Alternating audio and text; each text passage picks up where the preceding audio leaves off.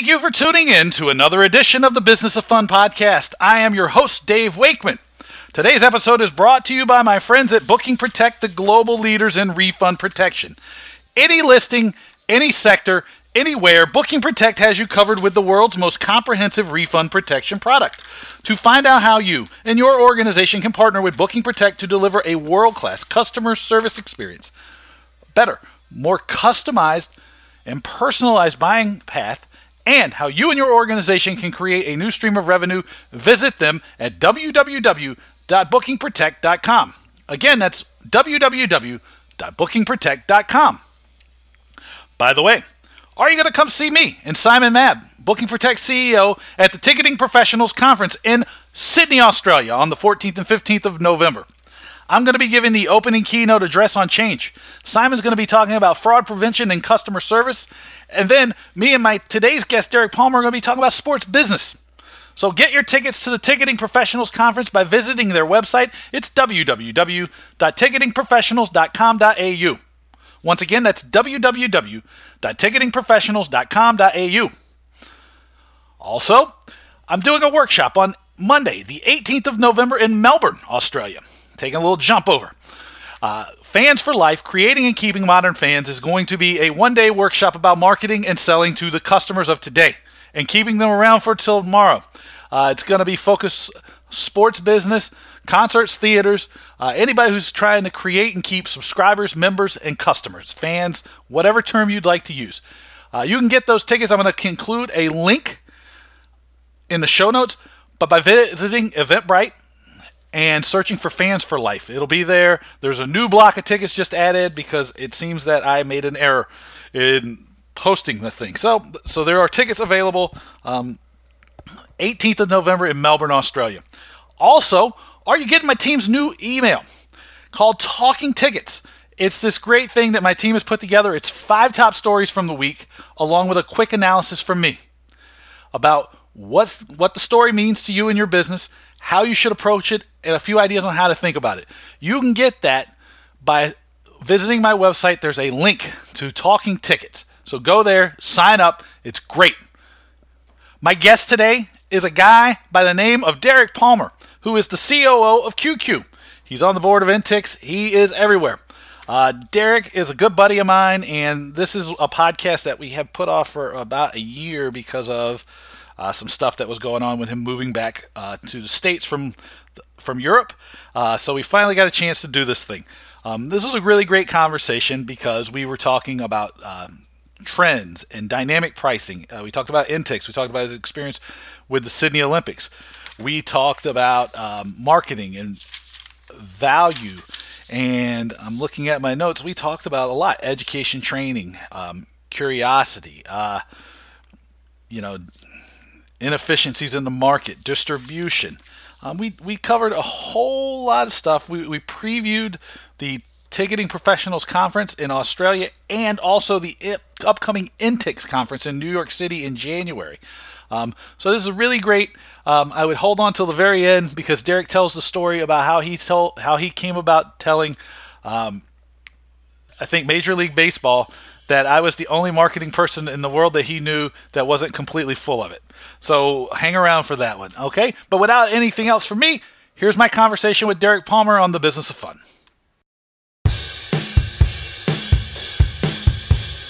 I want to welcome my good friend Derek Palmer from QQ to the Business of Fun podcast. Derek, man, what's happening?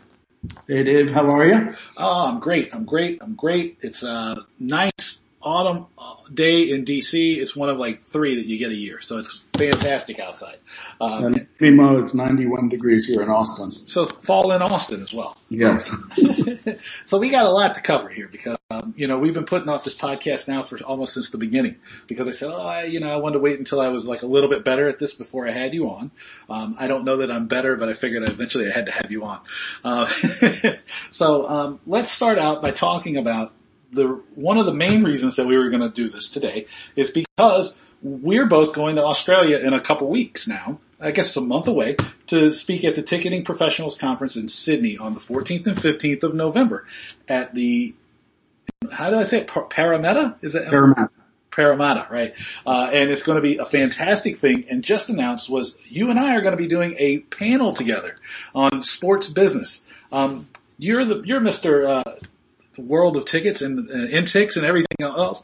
Why don't you give us a little bit of you do a sales job for the ticketing professionals and intakes because I usually do. So let's change the voice on this. Talk to us about what people are going to learn from us in Sydney. Sure. I mean, the Ticketing Professionals Conference down in Australia is really exciting. I mean, as you mentioned, I'm currently the board chair of the International Ticketing Association, and we're really proud and excited to be supporting this really important conference for Oceania.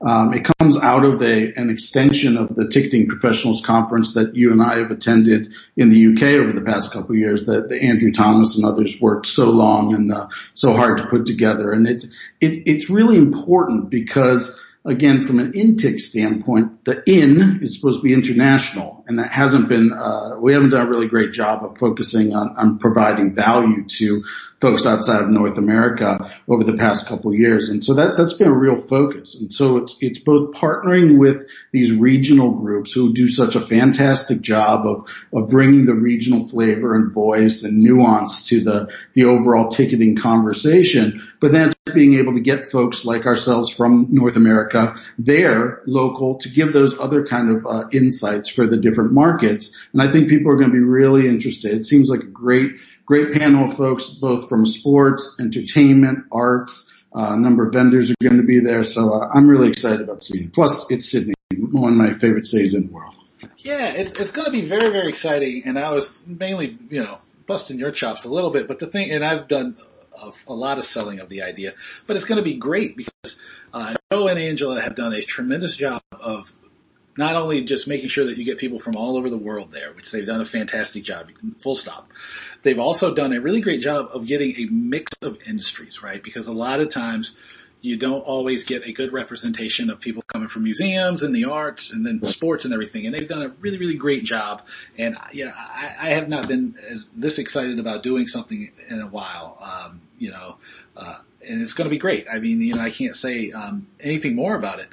I know it's also exciting for you because you're going to get a chance you said Sydney was one of your favorite cities, but you also had the opportunity to live in Sydney for a couple of years and work on the Olympics, which I find fascinating because we mentioned a project that will not be named that I was going to work on that was of similar scale. So what was it like working on the Olympics? Like, because I never got a chance to ask you that, so this is a good forum to ask. Yeah, it was an amazing experience.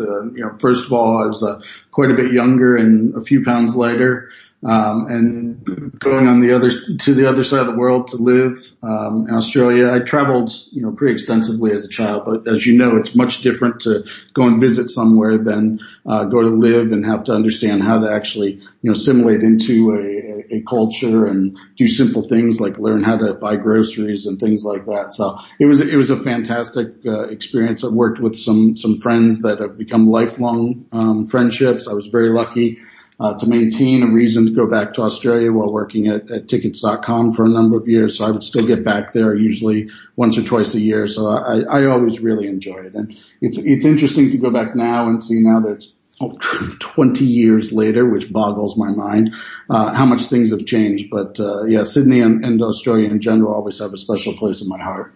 Yeah, one thing that you brought up too is the cultural aspect and all the travel and sort of the international flavor, through Intix or through your work with the Olympics. Then you spent a long time in London as part of tickets.com. And you talked about these cultural issues. And people always ask me about how do you do all this international stuff? And I go, one of the things that's valuable for me is that I'm just endlessly curious about people. Yeah. And I think I want to ask you the same question is what are some of the big takeaways that you've gained from working internationally, and how does that impact the work you're doing now at QQ? Yep. Because, I know it's not exclusively in the States, but it is a lot of things in the States. And I find that for me, and I'm again curious to hear from you, the things I learn outside of the States are so valuable and important when I bring them back, because we have this sometimes impression that everything awesome is happening in the States, and because of the way the markets are set up, some of the limitations that happen internationally help make these really incredible innovations happen.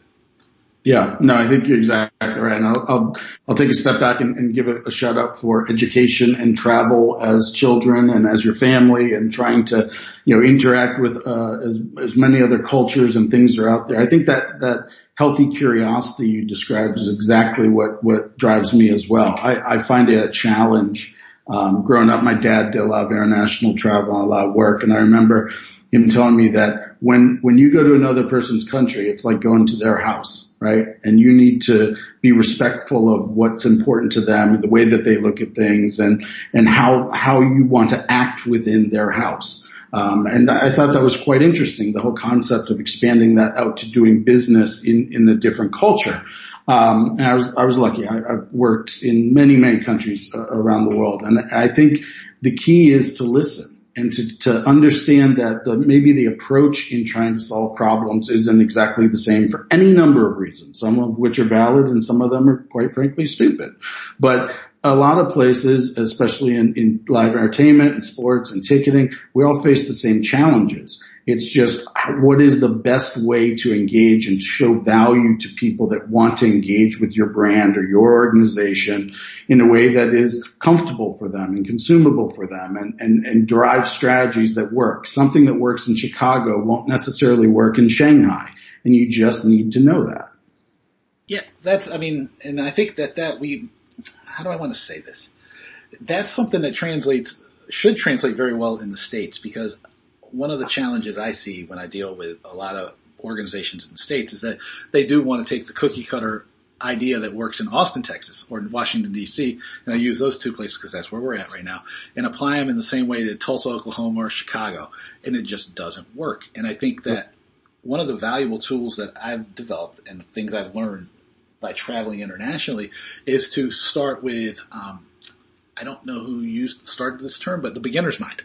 And it's so I just always assume, and I say this pretty regularly, I don't really know anything, right? I know what's worked in the past, but that's irrelevant to what's going to work now. All I really know how to do is I'm curious and I ask questions and I want to figure out what is going to work for you. Yeah. I'll tell a quick story. So when I was living in Australia, they had a vote as to whether or not Australia was going to stay in the Commonwealth. And I remember at the time thinking, well, of course they're not. Why do they want to stay in the Commonwealth? The Queen's, way over in England. Australia is such a different place. Of course they're going to vote to leave. And they voted to stay. And I thought that was really interesting. And then when I was living in London a couple of years ago, there was a thing, I don't know if you've heard of it. It's going really well. It's called Brexit. Yeah. And interesting thing. I remember living in London and thinking, why would they ever vote to leave the European Union? And a very good friend of mine, who was actually from Manchester, said to me, mate, don't ever for a second think that London is England. And I remember on the day of the vote when they voted to leave, where we lived in Primrose Hill and in London, a lot of people seemed really upset. But our office, the Tickets.com office, was up in Milton Keynes, which is about an hour or so north of London. And as soon as you got outside of London, people seemed really pleased. And I noted that I really knew nothing. To your point, my little echo chamber or my bias or my prejudice of thinking certain things I didn't have enough depth of knowledge of what the actual issues were. Whether or not you agree with either decision that was reached, it just reminded me that, I was still a visitor. Right. And that's, the story you tell about Brexit is one that's very similar to, when people were seemed stunned that Donald Trump was elected president of the States. And I took a road trip over the summer of 2016 through Maryland and Pennsylvania, West Virginia, Ohio, Indiana. And I was like, oh yeah, Donald Trump's definitely going to win, which I had already kind of understood because my feeling as a marketer is that my key skill is empathy. And it's the ability to understand what somebody else is going through or feeling or seeing. Not necessarily agreeing with it, but understanding what somebody else's world looks like. And I was just like, well, yeah, of course Donald Trump's going to be president because you can see it. It's everywhere. Mm-hmm. And it's the same thing. And, I didn't vote for Donald Trump. I don't think that'll come as a surprise to anybody, because everybody would know that one of the things I worked on was, the re-election of Barack Obama. So, I'm not saying from a political standpoint, but the echo chamber thing is very important to our conversation because talking to friends of mine who in DC who are in the media, and they're big bold-faced names.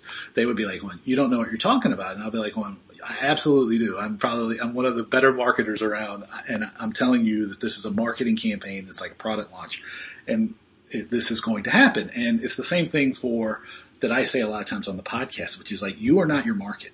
And the thing is like, as soon as you start making these decisions based on what you think is the right thing, then you make errors for yourself. And that's a big challenge. That echo chamber in tickets really exists because people struggle to understand that, like, maybe a consumer doesn't find your website easy to use, right? Or they might not understand that there is this huge difference between a Tuesday night show and a Saturday night show, right? Because they just have no idea, right? All these concepts. And you have to be willing and able to be empathetic for the people you're trying to reach, because that will help you sell tickets.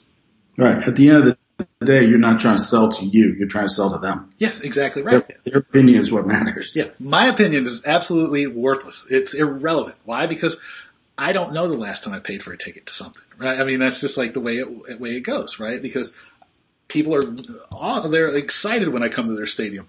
But my neighbor is always like, well, how do you go to all these things? And I go, well, that's because people want me to come to they want to show off what they're doing to me.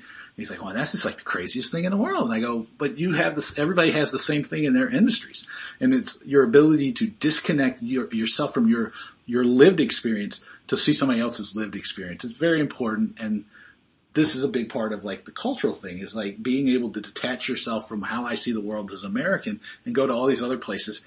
And the house analogy is really great because you go and you show people really a little bit of attention, a little bit of respect, and a little bit of friendliness. And my God, you can go all over the world and people are like excited to see you, which I found to be one of the greatest things ever. Yeah, agreed. Now, one thing I do want to ask you about, I'll save this one for the last question because I think you know what I'll ask you then. But one of the things I do want to ask about is your role in QQ, because you just came back from London. I guess it's been about a year, maybe a little less than a year now. Yep. And you kind of taken over the role of COO at QQ, and it's been an exciting time at QQ. Can you give people a little bit of an idea what QQ's up to? Because I think they're going to historically know about all of the dynamic pricing stuff you do, but they might not necessarily understand exactly what you're working on and why it's important. Sure. Yeah. I mean, I knew Dr. Barry Kahn, who's the CEO of QQ, going back to when they first got started. In fact, their very first deal with the San Francisco Giants about 12 years ago was really a three-way partnership between QQ, the Giants, and Tickets.com. And I happened to be at the other side of the table of on the Tickets.com side to see that through.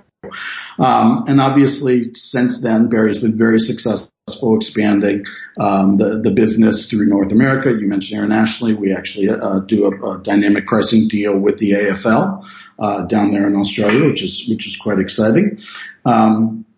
But where that all came from was really looking at identifying the inefficiencies in the way that pricing was handled for live sporting events. And people always point at the airline example or the hotel room example and saying that you want to manage yield. And that's absolutely correct. And at the time, one of the big challenges was that the large primary ticketing platforms couldn't deal with the granularity that was required to really maximize the value and the yield of the individual seat.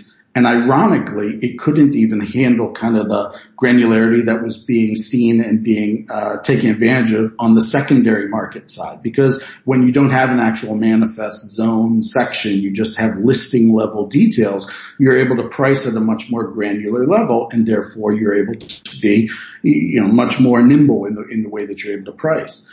And so dynamic pricing really addresses that quite well from the primary standpoint, and as I mentioned, that's something that's become kind of well known and well burned in the industry. But recently, one of the other places that's been a real challenge from an efficiency standpoint has been around distribution of tickets and the strategies around distribution of tickets. And that's, been tied to the, kind of advent and explosion of the secondary markets or what's been referred to as the secondary markets. And you had, first of all, you had regional brokers. So you had these people, that were purchasing large blocks of season tickets. and then using them to resell. And then you had people like your previous guest, Patrick Ryan, and Eventellect, and people come in from a real strategy and started approaching that in a smarter way, and from a consolidation standpoint, bringing large market positions and working directly with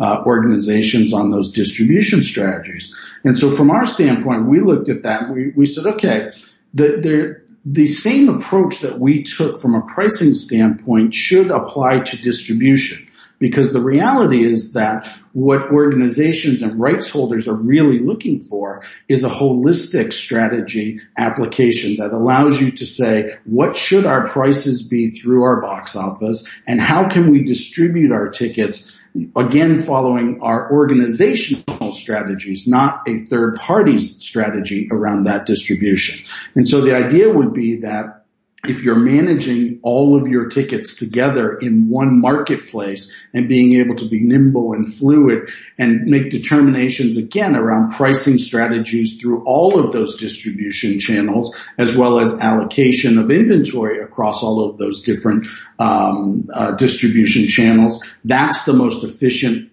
way for a rights holder to really control the overall experience.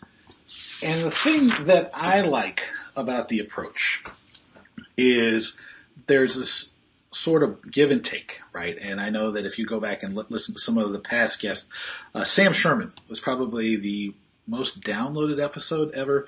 He's the CEO of Broker Genius. And I know we had a back and forth about tickets being a commodity. Mm-hmm. And I don't disagree that the ticket is a commodity, but my stance on that commodity is probably way different than most of the people who are talking about dynamic pricing, because I go, if you've allowed the ticket to become a commodity, then that means you've done a poor job of marketing and selling your ticket.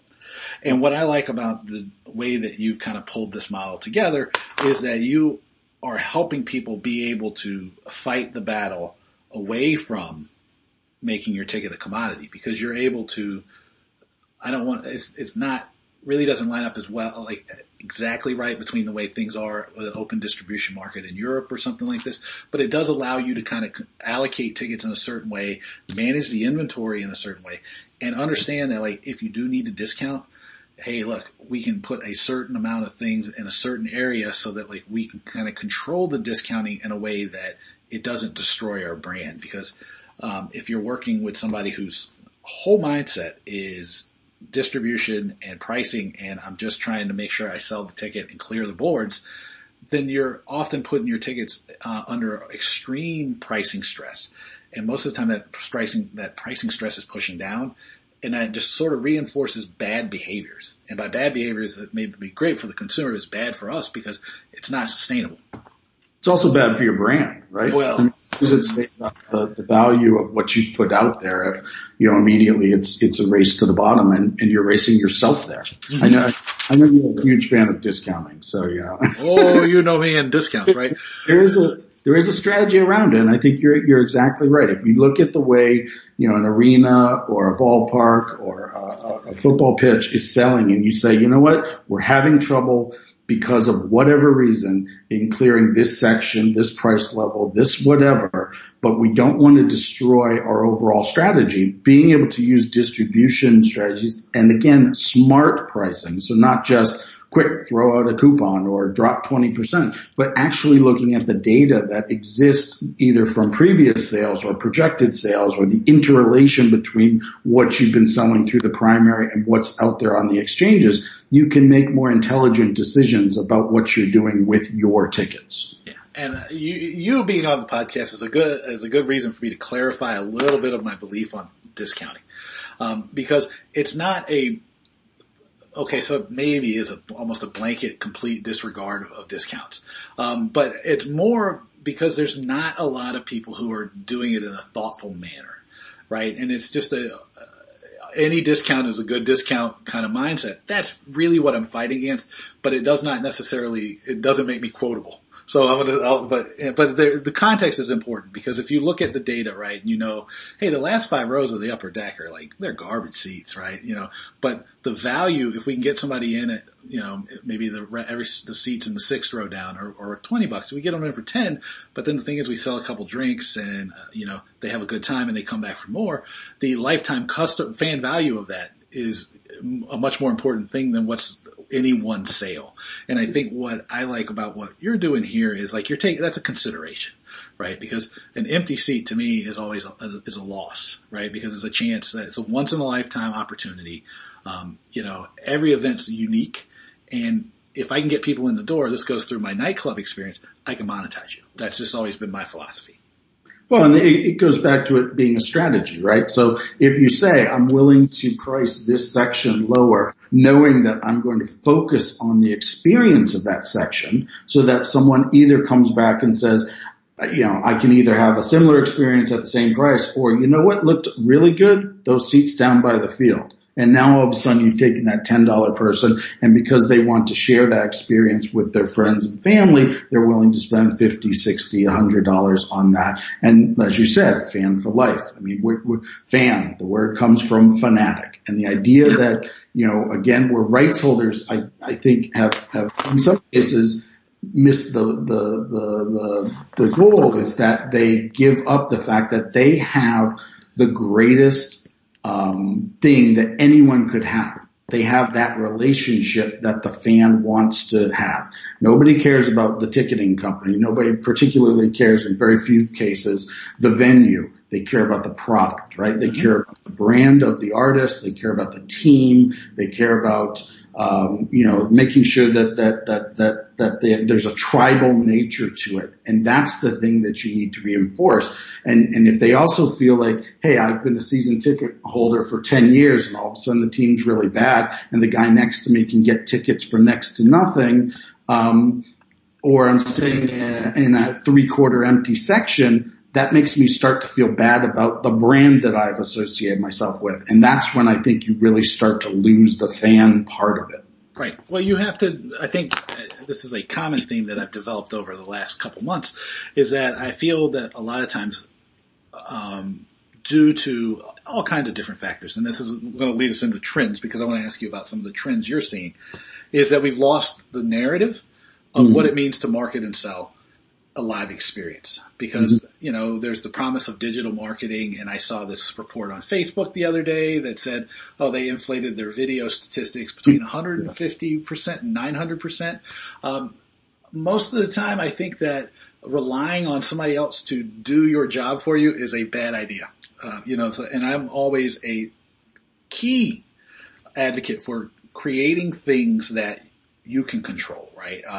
And I know that I don't just talk that talk. I walk that walk, right? The Talking Tickets newsletter is a key thing, right? That's my list, right? And it's like the business of value, this business of fun podcast. They're all assets that so I can communicate to people in a manner that's going to be effective for me. And it's going to be a manner that I can deliver to people that are willing to listen to my point of view. And I think that over the last few years, everybody's forgotten what it means to market and sell, right? It starts with that emotional connection that somebody has between them and the team they support, right? You bust my chops all the time about the Tottenham Hotspur, but that's an emotional connection that I have. I was wondering when we were going to get to that. Hey, I figure it's better if I take the piss out of myself. But you know what? I was going to use that as the example, right? You make sure that your kid has a Spurs kit, right? Every year. Yep, exactly right. He actually he gets all 3 of them every year. Child abuse, but you make sure that, right? That's right. And I was saying, a good example is that Tottenham Hotspur, and I'm sure Chelsea has the same thing. I know Man City does a great job with it. The fan club, right? Because, they might, I think it costs £35. That's approximately $50. And then you get a gift basket, you get a birthday card, you get all kinds of crap from them, right? But the greatest thing is that I renew that thing every year, and because I get it and they market to me consistently, I buy my kid. I get him the home kit, then I'll get him an away kit, right? I want to get an Ndembele kit. Okay, great. So he gets 1 or 2 kits every year. So then what have they charged me? Then they made a couple £100 off of me each year. Then I go to London, right? I go to the match. You get a couple more 100 more pounds off of me.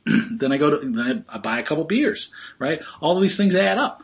I mean, in the 2 or 3 years that I've been following Spurs, I live in Washington DC, and I'm in London twice a year, right? They probably have, being half a world away, they still have probably made 1,000 or 1,500 pounds off of me in 3 years, right? From somebody who's not in their home market, who is like an occasional visitor to London. If you take that across all over the world, especially this is more sport specific, how much money are you leaving on the table by not being thoughtful about the way you're developing and keeping your fans? But the key is that you love it, right? You wait for the kid. Of course. I can't wait. The connection that you have there. If you swapped out Spurs or a sports team for that's what I had to do to, get a widget, you'd be pissed. You'd be like, oh yeah, and then every 3 months I have to get another widget or do that. But it's that, going back to what you said, the connection with the fandom, the connection with the brand that makes you happy to shell out that money. That's exactly right. I get up. I'm excited for it. Morning. I can't wait to get my new kit. To watch Chelsea play, and my girls get up with me. We sing the songs and we're happy. Of course, we win a lot. So, that makes it a lot easier, unlike, your squad. Well, until this year we were winning a lot. So I think though that's the point though. It's like you can't lose the script and let me plug my Fans for Life seminar in Melbourne, because we're going to cover all this stuff, but it's just a key thing. It's like you have one of the best relationships and the most emotional things going. Don't squander it because of laziness or stupidity. Right? Yep. I mean, I can't say it any less forcefully than that, because I would be doing myself a disservice. Every chance you get, connect, right? And build these assets, right? Don't lose sight of the email. Don't lose sight of the website. Don't lose sight of these things you can control, because people have this relevant message. It's one that's anticipated, and it's one that people will take action on. And it's just a missed opportunity. So when people talk about tickets as a commodity, I go, if it becomes a commodity that's only price sensitive and only goes up if it's hot, it means that you suck at your job and you should probably go do something else. Full stop. No, I agree with you there.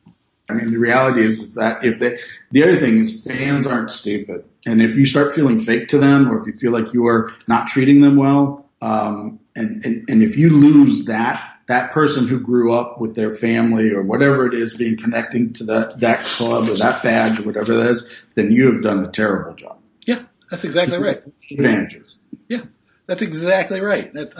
There's no doubt in my mind that my son he may or may not go to the University of Alabama, but he's going to love the University of Alabama for his whole life. I mean, there's no doubt about it, right? And that's what every team should be going for. And I get it. There's ups and downs in the fan journey, and you should be able to anticipate those and build those into your plan. And I think part of the challenge is like thinking more than just from season to season. You have to look at people and have a path for them, which I guess is probably, again, one of the themes I talk about is like, you got to have a customer journey, a fan journey, because people move through their fandom in different phases and different steps. And it's, again, this marketing thing I go on about all day long.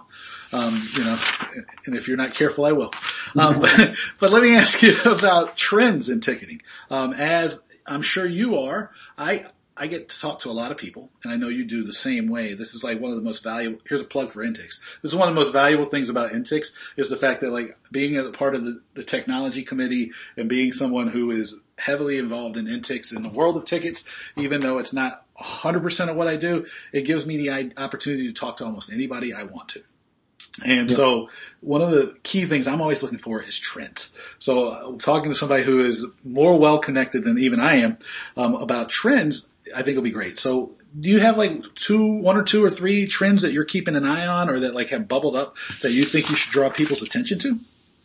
Yeah, I mean, one of the things I always say, and this may not be earth-shattering, but the competition for people's attention and people's willingness to spend right now is really, really high. And it's only going to continue to get high, because whereas before, used to compete with the team down the street or the movie theater or, some other type of live event, you're now competing with Netflix. You're now competing with Hulu. You're competing with the fact that in many cases you can get as good, and I'm going to come back to this, or better technical experience at home than you do at an arena or at the ballpark and all that stuff. And that's really, really challenging because getting people up off the couch is now kind of the bar that's being set. And that's really difficult because you know what? I like my couch. I'm lazy. I love my couch. Anybody who's been to my house knows that the home theater setup is fantastic. Exactly. That being said, and I'll go to my grave saying this, there is no better experience than live entertainment, than going and hearing the roar of the crowd. That's right. The flyover, the encore, the cheers, the screams, all that stuff. And so I guess the trend that I would say, or the need, is we can't lose sight of that.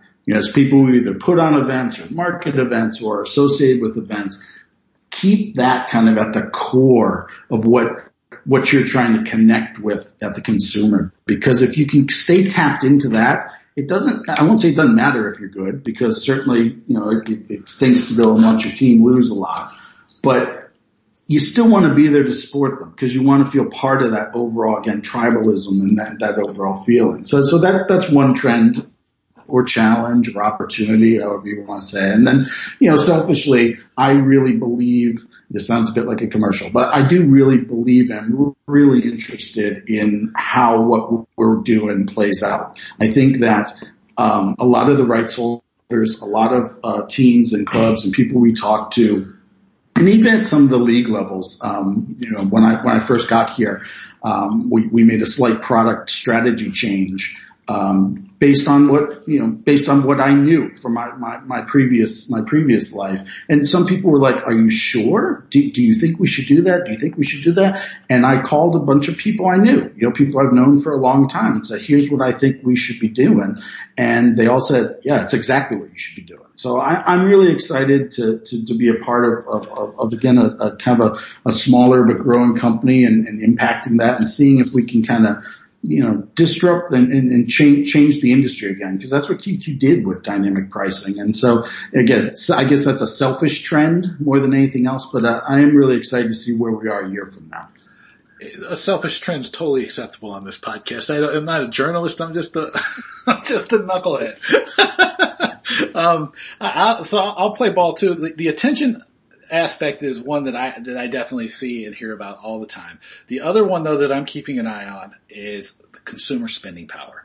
And especially in the States, consumers just have less money to dedicate to what they're spending on, especially for leisure. So and these tie in probably selfishly again to the ability to market and sell value of a live experience. And I think that, that highlights the biggest trend is the need to get better. To remember, put live entertainment in the spot, which is it's a communal thing, which taps into our nature as people. There's a tribal thing, which is about I'm here as part of this group. And then it's just an emotional thing, right? It's like the most powerful mix of adrenaline and endorphins and everything that you can get. I mean, I talk about when I went to see Spurs versus Chelsea at Wembley last year, Thanksgiving weekend, and Spurs won 3-1. It was the most exciting sporting event that I've ever been to, though. And nothing will replace that. And I think we have to, I took my lady to see the National at the Anthem, and she was like, my God, this was like the greatest concert. And nothing replaces those. Or I have friends that call me up, I've taken them to Pearl Jam concerts, and they go, oh my God, this is like the greatest thing. And there's nothing that can trump that, right? And I think that's where we're missing is it's what we need more of. It's the ability to connect with the people that are important to us, in a way that's meaningful and that leaves a mark. And I think we should never lose sight of that. I agree. Or sometimes it's even the need to unplug, right? We're so plugged in constantly with phones and streams and news and all this stuff that sometimes you just want to walk through, a ballpark or an arena or a great club like the Anthem and just say, take me, just take me somewhere. And then, the world's still there when you walk out. Yeah. And, you know what? Maybe you've got 10 missed voicemails or whatever, but who cares? Right. I missed some emails and some tweets. It's totally fine. Yeah, it's totally fine. Yeah. All right. So final question then. This is the big one. And this is like totally BS. So like, if anybody thinks I'm being really serious here, please disabuse yourself of this right now. But Derek I'm going to actually want to put this on my website because you called me the only marketer you know that's not full of shit. That is true. And that's the greatest endorsement ever. So I was really just busting chops. There was no question attached. I just wanted to get it on the record. Andrew Thomas will tell you the first year I attended TPC, when he asked for feedback, I said to him, I didn't hate this. And he thought that was a fantastic endorsement. Someone who goes to a lot of conferences and does a lot of stuff, sometimes you just kind of walk away and you're like, well, I'm sure I sounded stupid, or I'm not certain I said anything, but every once in a while you walk away and you're like, hey, that was pretty good. So, yeah. Yeah, I wasn't, the word I've been using, I wasn't a numpty because I'm Australian. Yeah. I haven't been a numpty. So I just wanted to get that on the record so now I can be like, well, Derek Palmer said I was the only marketer he knows that's not full of it. So that might even be in my bio now for my Let's speaking. Be honest, I may have been drinking a little. Hey, that's okay. I'll take it. Derek, man, where do I point people to for you on the internet? Well, I'm on Twitter at Derek Tix, DerekTixx. I generally scream about my sports teams and my two daughters, Cordelia and Willa, so not always about work if you're always looking for that, but occasionally I'll get involved there. QQ is www.qq.com. We're actually going to be launching a new website here later this week, so hopefully by the time this airs, it's going to be focusing on some of that new product positioning that we've been talking about. And then shameless plug for Intix, www.intix.org. Please take a look at the education, the committees, the annual conference we've got coming up in New York in January. We've got some great engagements and great focus. And then I pop up a lot of places. I'll be at the Future Tix conference in San Francisco. If there's someone talking about ticketing, I'm either there or listening. So, right. Yeah, I was going to say, like, we end up at all these ticket things. If there's two people that know, I can't say that we know the most about tickets, but I think we're up there. For better or for worse. Well, Derek, thank you for doing the podcast, man. Of course, Dave. Appreciate it. What did you think of my conversation with Derek? Let me know by sending me an email. It is my name, Dave@DaveWakeman.com. You can also visit my website. It's DaveWakeman.com, and you can find my blog, a calendar event, store, the whole deal. Clients, everything's there. So visit DaveWakeman.com. Also, make sure that you are at the Ticketing Professionals Conference coming up in Sydney, Australia on the 14th and 15th of November. Get some tickets by visiting their website at www.ticketingprofessionals.com.au. Again, that's www.ticketingprofessionals.com.au. I'd love it if you'd be at my workshop on the 18th of November. That's Monday in Melbourne. Fans for Life, Creating and Keeping Fans is a one-day workshop. It's the accumulation and the endpoint of about 12 to 24 months of studying new ideas, thinking about and challenging myself to come up with new ways to reach and engage and grow a fan base. We're going to talk about lifetime fan value, the merchandise as a tool to get people to take a deeper dive into the relationship with you, the life cycle of a fan. We got all kinds of great stuff. It's going to be awesome. Okay, so go to Eventbrite, search Fans for Life, and it'll take you right there. If not, send me an email, dave@davewakeman.com, and I'll make sure I get you the link. I really hope you'll come and join me. As always, I'd love it if you connect with me on the social media. Follow me on Twitter. I'm at David Wakeman, or you can connect with me on LinkedIn. Just search for Dave Wakeman. I should come up. If you are inclined and you like the podcast, I'd love it if you share an episode with someone. You can share the one today with Derek Palmer, recent ones with Simon Mabb, Kat Spencer,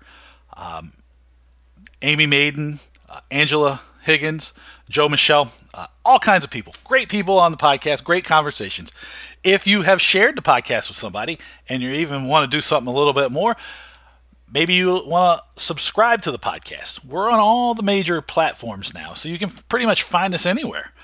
I had a client tell me the other day, he was like, I didn't believe it when I said to Alexa, play Dave Wakeman's podcast, and the podcast started, the last episode. So you can get it everywhere. Subscribe would be great.